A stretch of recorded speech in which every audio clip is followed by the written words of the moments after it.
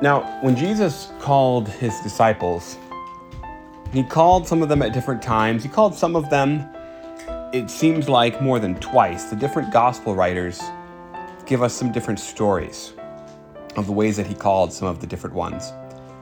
We'll just tell you some of them.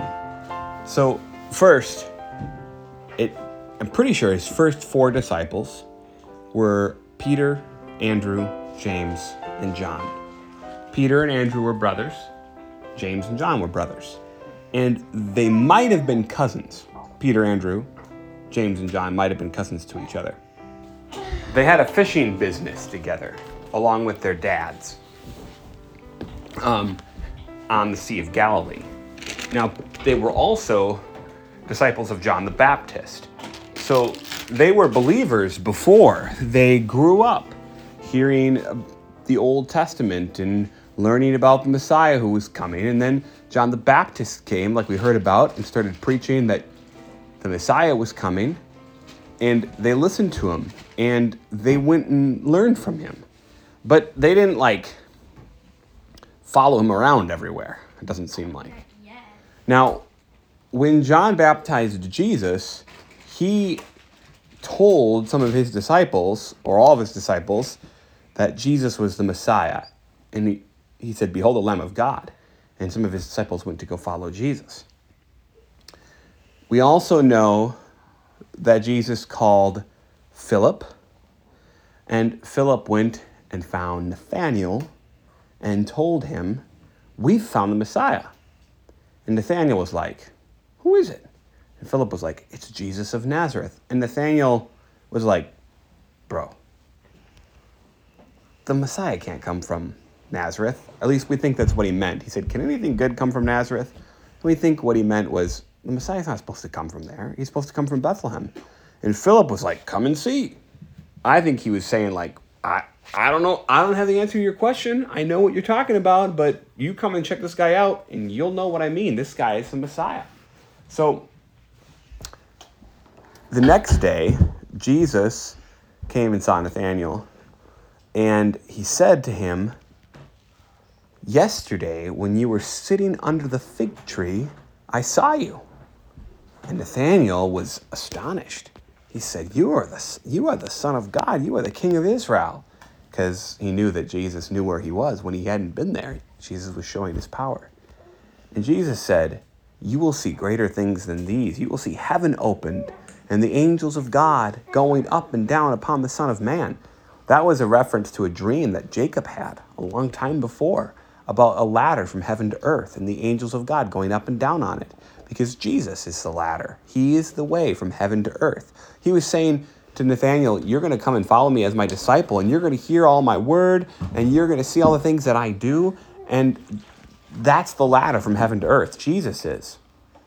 Well, then in Matthew and in Luke, I think probably in Mark too, it tells us in particular about one of the times that Jesus called Peter, Andrew, James, and John to follow him. They were in the boat. So they'd already heard about Jesus before, probably from John, right? And at least one other time they had followed him around for a little bit. But on one occasion, they're in the boat, after they've been out all night fishing. They've been out all night fishing, and they haven't caught anything. And it's the morning, and they're cleaning their nets. Because they would usually fish during the night. And then into the early morning, and then they would probably go home and sleep for a while.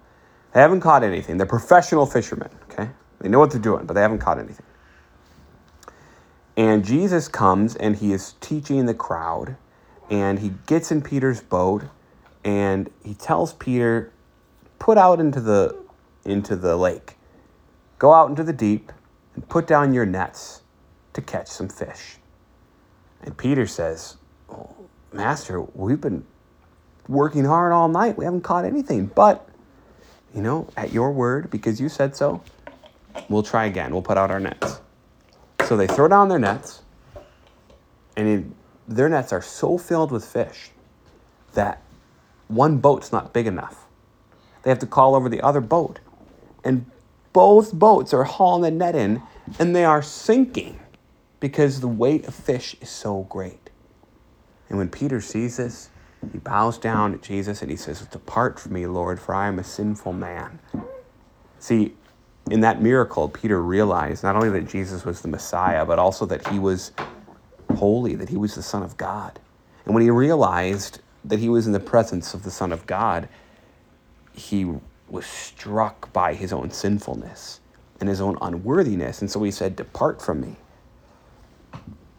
But that's not what Jesus said to him or to his other disciples. That's what our sins should mean, that we can't be with God. But that's also the most terrible thing. If God answered, if we said to God, "Depart from me, I don't deserve to be in your presence," and he said, "Okay," that'd be the worst thing. Earlier, Samara, we were talking about how the most terrible thing about like hell is just being separated from God. That's really what it is. Yeah, I asked if death was the worst thing, and Yep. you said that. No, yeah, so being in hell is just being separated from God forever. And God is the source of all goodness. And that's what our sins mean, that we're separated from God and that we deserve to be separated from God. But God didn't want that to happen. He didn't want that to continue. Neither did Jesus. Jesus didn't say to Peter, "Okay, I'll depart from you, I'll leave you, and I'll never be around you again."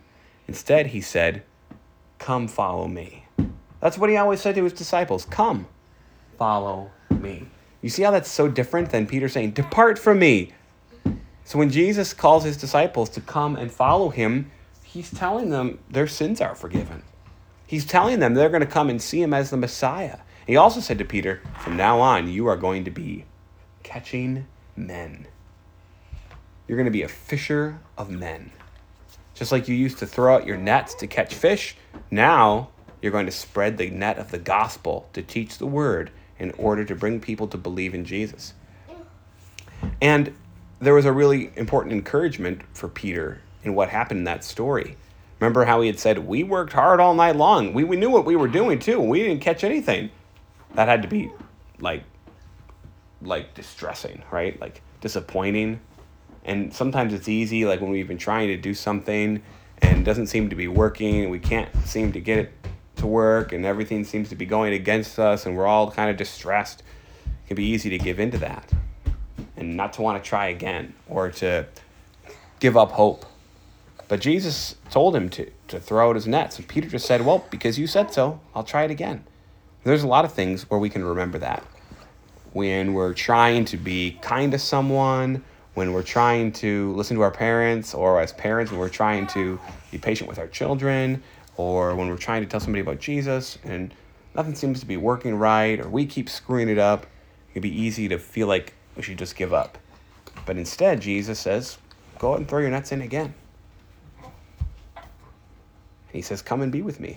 I'll be with you." That's really what it means to follow Jesus. We get to be with him, and the power of his word will be with us to forgive us, to comfort us, to strengthen us, to help us. So those were some of Jesus' disciples. There were others as well. There's 12. Well, there were a lot more than 12, but there are 12 apostles that Jesus called. Peter, Andrew, James, John, Philip, Nathaniel, who's also called, I think that one's also called Bartholomew, or maybe it's Thaddeus that is also called Bartholomew. There's Thomas. There's another James. There's What two Judases. One is the bad Judas. There's Matthew, who's also called Levi. Matthew was a tax collector. He was sitting at his tax collecting booth. Tax collectors were often like dishonest and were like unkind to people. Jesus walked up to his booth and said, "Come follow me." And he left his booth and followed him. And when Jesus told Peter, Andrew, James, and John to come follow him, they left their business and came and followed Jesus. They didn't just like do it now and then, right? Like before. Now they left their whole business and went and followed Jesus all the time, because he was going to make them be preachers of the gospel. Wait, two Now James? Jesus doesn't call most of us to follow him in that sense, right? He is not like walking around on the earth right now like he was then. He's with us, and he doesn't say, when he says "come follow me" to us, he usually doesn't mean leave your job and this will be your new job to follow me. He usually means that we are to leave everything and follow him in everything. So like in our job and with our family, we're to follow him by doing those things. We're to leave behind our old way of life of doing whatever we were doing for ourselves, and instead do what he called us to do for him as his disciples. So like leave our family behind? No. Don't See, do that. no.